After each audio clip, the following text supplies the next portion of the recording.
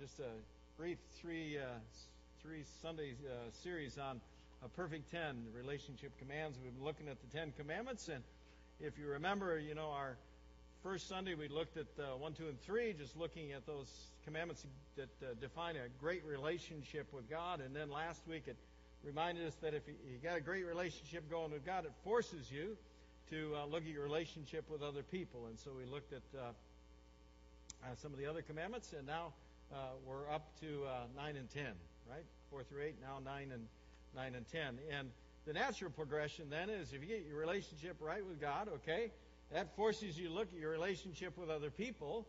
And as you look at your relationship with other people in light of that relationship with God, the next step is you got to look at your relationship with your stuff. I mean, that's it, right? 9 and 10. It's about looking at your relationship with your stuff and having a right attitude and a right heart about your relationship with your stuff. If we look at Exodus 20 and we look at 9 and 10, the commandments, where they come from, it says, do not long for anything belongs to your neighbor. Do not long for your neighbor's house, wife, male or female servant, ox or donkey, right? And the word that most often when we hear commandments 9 and 10 is that word covet, right? That word covet. Don't covet is what it's talking about. Well, what I want to do this morning is, like in all of the commandments, is not just think about the don'ts, right? But think about the do's. And as we look at 9 and 10, yeah, sure, there's some don'ts. It's about, don't covet. But do what? Well, if we look at the Scripture, the encouragement would be for us to be able to look at our lives and be able to do contentment. Do contentment. That's really what it's talking about. It's about elevating our lives to a place of contentment. And it's probably captured best in Philippians 4 by the Apostle Paul. He says, I'm not saying that because I need anything, I've learned to be content no matter what happens to me. Now, what's interesting here is Paul is looking at his life and saying, listen, I'm at a level of contentment in my life. And it'd be easy for us to just look at that and say, well, okay, he's at a level of content. He must have a good IRA going, and his pension plan is in place, and everything's all secured for him, and he's probably got a nice house, and things are all going good for Paul, and he's got that financial security surrounding him, and he's got enough stuff to keep him happy. In actuality, when Paul writes these words, he's sitting in prison. How can a guy sitting in prison look at his life and say, listen, I don't need to covet anything because I am absolutely content? How can he do that? He does that because he understands what's the most important thing in life. And that's kingdom thinking. That's kingdom focus. And that's what Commandments 9 and 10 call us to. They call us to go away from worldly thinking that looks at all the stuff of the world and make sure our hearts and our heads stay in the right place, and that place is kingdom thinking and being a kingdom-focused person. If we look at coveting then, what's this thing all about? Well, coveting would be all about a non-God-directed and uncontrolled desire for more, right? And notice the first half, it's a non-God-directed, okay? Now, it's not that God doesn't want to bring good stuff into your life. Of course He does. Now, remember the context of when God first gave the commandments to the people of Israel. Remember the context. We talked about a lot last week. They were coming out of Egypt, and when they were in Egypt, they were slaves. You tell me, how much stuff does a slave have? Not much. Straw and mud, that's what they made the bricks with. But now, what's happening in their life? God is bringing them out of slavery, out of Egypt, and He's now taking them where? To the Promised Land. And what happens in the Promised Land? In the Promised Land, God is going to bring into their life stuff that they've never had before. They're going to go into the Promised Land, and they're going to have vineyards, and they're going to have houses, and they're going to have riding lawnmowers, and they're going to have all this stuff that goes along with being landed people. What's the issue? God is preparing them and warning them and saying, listen, make sure you don't lose your focus of what's most important in your life. When you get into the promised land, I'm going to bring some good stuff into your life. Be careful. Don't lose the focus of the giver of the stuff. And make the stuff more important than the giver. There's a contrast in Matthew 6. Jesus kind of keeps that in focus for us in Matthew 6. He says, do not put away riches for yourselves on earth. Moth and rust can destroy them. Thieves can break in and steal them. Instead, put away riches for yourself in heaven. Their moths and rust do not destroy them. Their thieves do not break in and steal them. Your heart will be where your riches are. Now, what's the contrast that he's drawing in these verses? Well, on the one hand, he's saying, listen, don't put up for yourselves stuff on earth. Don't be focused where? Earthly stuff. Don't let your life be all about your stuff, your earthly stuff, because that stuff's just going to rust and be destroyed. In contrast, he says what? Use your life, use your time, use your focus, keep it in the right place, and that place is on heavenly stuff. The most important, the most valuable, the stuff that lasts, the stuff that endures, the stuff that makes a difference in life. See, too many people in our world and too many people in the church get caught up by the stuff, and they lose their focus. And the stuff begins to take over their life. The warning of the commandment, the warning of Jesus here is, wait a minute, you got to be able to step back from your stuff, because the kingdom of heaven is far more important than any stuff of this world. If you look at Luke 12, Jesus says, watch out! Watch out! Be on your guard against wanting to have more and more things. Life is not made up of how much a person has. See, that's the challenge, right? That's the deal with the commandments. Don't get wrapped up in the wanting more stuff and more stuff and more stuff. Why? Because that's not what's important. That's not where real value lies in our life. And we can have barns full of stuff and be worthless people if we're not making the difference that we need to make in the purposes of God for the kingdom of heaven. If you look at Mark 7, he says all of this, like all the commandments, really become a heart issue. So Mark 7, he says, what comes out of people makes them unclean. Evil thoughts come from the inside, from people's hearts. So do sexual sins, stealing and murder, adultery. Feel like we're kind of picking off the commandments here, right? Greed, hate, cheating comes from people's hearts too. So do desires that are not pure, and wanting what belongs to others.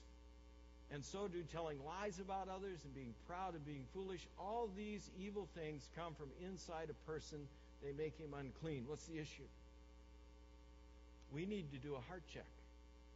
That's what the commandments call us to. What this commandment 9 and 10, they call us to do a heart check and say, well, wait a minute, what is my life really about? Where is my heart? Where your heart is, where your treasure is. We just read that. Where is my heart on this stuff? Is my heart absolutely, utterly sold out for the purposes and the cause of Jesus Christ? Or am I giving in to the worldly influence and valuing stuff more? Paul could say he was content. Why? Because his heart was in the right place. He kept stuff in the right place. He said, nothing is more important in my life than serving and fulfilling the purpose that God has for me in my life. If you look at 2 Corinthians, Paul says, and God is able to shower all kinds of blessings on you in all things, and at all times you'll have everything you need. You will do more and more good works. Not more and more stuff, but more and more good works. Here's the issue. Nothing wrong with stuff. Stuff's okay, as long as it serves us in accomplishing the purposes that God has for our life. God wants us to enjoy stuff. When they got to the promised land, he brought all kinds of stuff into their life. Nothing wrong with stuff, as long as you can let go of your stuff when the kingdom calls. As long as you can let go of your stuff when there's something more important that God has for you to do. See, the key for us is making sure our heart is always in the right place. And in the commandment, it gives us specific examples of how we can lose our life to the stuff. We can start living a what-if life, right? We can stop looking at the reality of what God's bringing into our life and what God wants to do in our life, and instead we can start living that what-if life. And the what-if life says, well, if I only had this, then my life would really be great. If I only had this, then my life would really take off. If I only had status like my neighbor has, that's the whole house thing, right? I mean, houses are like status symbols, right? Bigger house, bigger status. I mean, we come up with phrases we say like, well, they live on the other side of the tracks. What's underneath that? Not much status because they live in shacks on the other side of the tracks, right? Isn't that the way it works? House is about status. We say, well, if I just had more status, if I just was more important, boy, man, my life could really take off then. Or if I just had relationships with like those people have they're tied into all the power people, and man, they got things going for them. Boy, if I just had that, man, my life could really be good. And if I just had more possessions if I drove a BMW, or if I drove a status symbol kind of deal, then, boy, man, people would take notice. My life could really become something then. Or, if I just had more income, ox and donkey, that was things of income back then, right? If I just had higher income, then I could really do something. Or we could come up with a whole list. That's why it says at the end of the commandments or anything else. We could come up with a whole list. What's the whole what-if thing? Here's what people do. They trade away what their life can become in the purposes of God for a what-if life. They miss out on what God has for them because they're always comparing and dreaming and saying, geez, only if. Gee, only if. See, the commandments are here so that we take stock in our heart and we don't miss our life.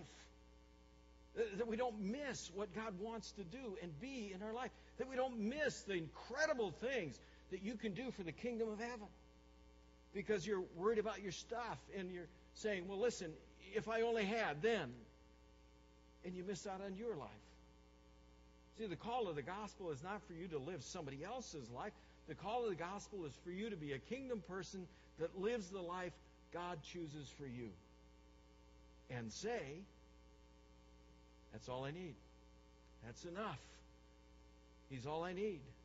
Whatever He brings into my life, whatever He chooses for my life, that is absolutely all I need. See, that's not the way the world lives. That's not the way the world defines it. We go to 1 John 2, we get a great description of where the world is. It says, do not love the world or anything in it. If you love the world, love for your Father is not in you. That's pretty straightforward stuff, right? Here is what people who belong to this world do. They try to satisfy what their sinful natures want to do. They long for what their sinful eyes look at. They brag about what they have and what they do. All this comes from the world. It doesn't come from the Father. The world and its evil longings are passing away, but those who do what God wants them to do live forever. Is that a pretty good description of some people you know? Their life is all about their stuff. Bragging about their stuff. Is that really what life is about? If Jesus Christ has put a call on your life and died for you so you have a new life, is that what you want to spend your life doing, is bragging about your stuff? Not at all. The challenge that Paul puts before us says, wait a minute, that's not your thing. You've been raised up with Christ. So think about things that are in heaven. That's where Christ is. He's sitting at the right hand. Think about things that are in heaven. Don't think about things that are on earth. Where's our focus? It's not on the stuff. Our focus is on what God can do in our life, what God chooses to bring in our life, what God wants to accomplish in our life, what God is all about in our life. And if He wants to bring this stuff into our life, great. If He doesn't, so what? All that matters is God is enough. God is enough. All we need is to keep on focus and say, God is enough. If you look at it this way, in Colossians 3, it says, so put to death anything that belongs to your earthly nature. Get rid of your sexual sins, your unclean acts. Don't let your feelings get out of control. Remove from your life all evil longings. And what? Stop always wanting more and more. That's the way you lived at one time in your life. You've gotten rid of your old way of life and its habits. You have started living a new life. It is being made new so that what you know has the Creator's likeness. What does it mean? Listen, we live a new life. We don't live captured by the stuff. We don't live captured by the stuff. We live by a different set of agendas. And our agenda is, listen, does my life leave an imprint for the likeness of Christ? Right? Does my life leave an imprint for the likeness of Christ? I mean, Morgan's going to stand up here in a little bit, and she's going to say, the Apostles' Creed, and say, hey, this is what I believe. And I'm going to follow Christ with my life. What does that mean? That means I'm here for a purpose. It's not the stuff. I'm here to make a difference in the kingdom of heaven. I'm here to leave an imprint with my life in the likeness of Christ. That's not stuff thinking. That's kingdom thinking. That's contentment. Contentment says all that matters to me is that my life stands for something, it is worth something, and it stands for the eternal and the kingdom things of this world. That's it. Contentment. Whether I have a lot of stuff or a little stuff, doesn't matter. What matters is, do I leave the impression of Christ in other people's lives? Okay, so how do we do this? How do we experience this contentment? Let me give you some biblical tips on experiencing and elevating your life so you experience this sense of contentment. Number one, elevate your life of contentment by pushing aside comparison. How easy is it to get caught in looking at other people's life and saying, geez, how come they have? Pretty easy? I mean, it's pretty easy, right? How come they have? I should have that. They have that. How come I don't have that? Push aside comparison. It's not about what other people have or what other people don't have. It's about whether you're doing kingdom stuff, whether you're living the kingdom life that God wants in your life. He says, we won't dare compare ourselves with those who think so much about themselves, but they are foolish to compare themselves with themselves. Look, get out of the comparison game. It's not about that. It's about, what is God doing in your life? What does God want to bring into your life for you, for your purpose, for your experience of being that person that God wants you to be? Push aside comparison. Elevate contentment, too, by practicing praise. Just practice praise.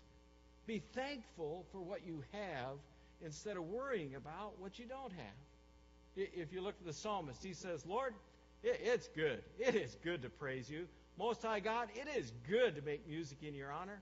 It is good to sing every morning about your love. It's good to sing every night about how faithful you are. Lord, you make me glad by what you have done.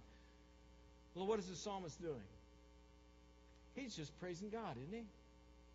And notice, where is he praising God? Right away in the morning and in the evening. What is he doing? He gets up in the morning, he says, God, you are awesome, you are great, and I'm just going to trust you. Whatever you bring into my day, it is great because you choose to bring it. Lord, you are fantastic. I'm just going to trust in your love for me. And then at night, what does he do? Well, it's good to sing every night about how faithful you are. God, thank you so much for everything you brought in my life today. Thank you so much for everything you kept out of my life today. Thank you so much, Lord, for just who you are and what you're doing in my life every day. Can you imagine what a difference that would make if we would just start a day and end our day and say, look, it's not about the stuff in our life, it's about what is God doing, and praise God. Elevate your contentment by just activating your praise. Next, elevate your contentment by practicing your purpose. Practicing your purpose. Just being in that place that says, listen, I know God's got something going on in my life, and that God's bringing me to this day and to this moment for some reason, and I'm just going to do whatever it is God wants me to do. If you look at Ecclesiastes 5, it says, what is the best thing to do in the short life that God has given us? I think we should enjoy eating and drinking. I'm really glad he said that, by the way. Are you? Yeah. Really glad he said that. I think we should enjoy eating and drinking and working hard. I think we should do that. This is what God intends for us to do. Suppose you're very rich, able to enjoy everything you own. Then go ahead and enjoy working hard. This is God's gift to you. God will keep you so happy you won't have time to worry about each day. Yeah, we should enjoy the stuff.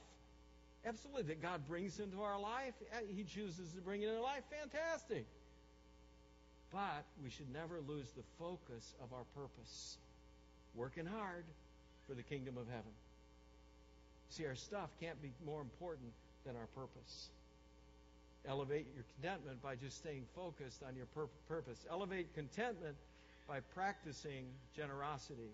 Elevate contentment by practicing generosity. And you read that, and it's pretty clear. He just wants us to be a generous people. And not worry about our stuff, but instead worry about, are we extending the kingdom and bringing more to somebody else's life? Elevate your contentment by practicing a focused perspective. Keeping your perspective focused in the right place. Keep your heart in the right place. We never give up. Our bodies are gradually dying, but we ourselves are being made stronger each day. These little troubles are getting us ready for eternal glory that will make all our troubles seem like nothing. Things that are seen don't last forever, but things that are not seen are eternal. Notice the last part. That's why we keep our minds where? Kingdom things, right? Kingdom things. See, these commandments for us are valuable because they inspire us to elevate our contentment. To not just don't do, but do. Do think about how God can use your life. Do think about the great things that God can bring into your life that aren't about this world, but are about His purposes in His kingdom. You see, our joy becomes complete. Our contentment becomes fulfilled when we keep our heart in the place that says, listen, God, you're enough. You're absolutely enough. You're all I need. And whatever you bring into my life, thank you. And whatever you keep out of my life, thank you, Lord, because it's all about you. Let's pray.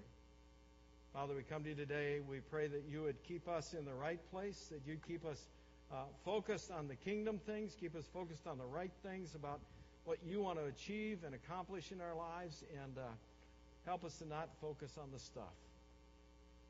We know it's stuff you bring to us, and we can enjoy it, and you're good, but Lord, never let it take hold of us. Never let it become more important than having you in our life and letting you be enough. So, Father, we put this to you. We thank you for these commandments and all that we've been shown and grown. And we pray now that you just continue to keep us kingdom people. We pray it in Jesus' name. Amen.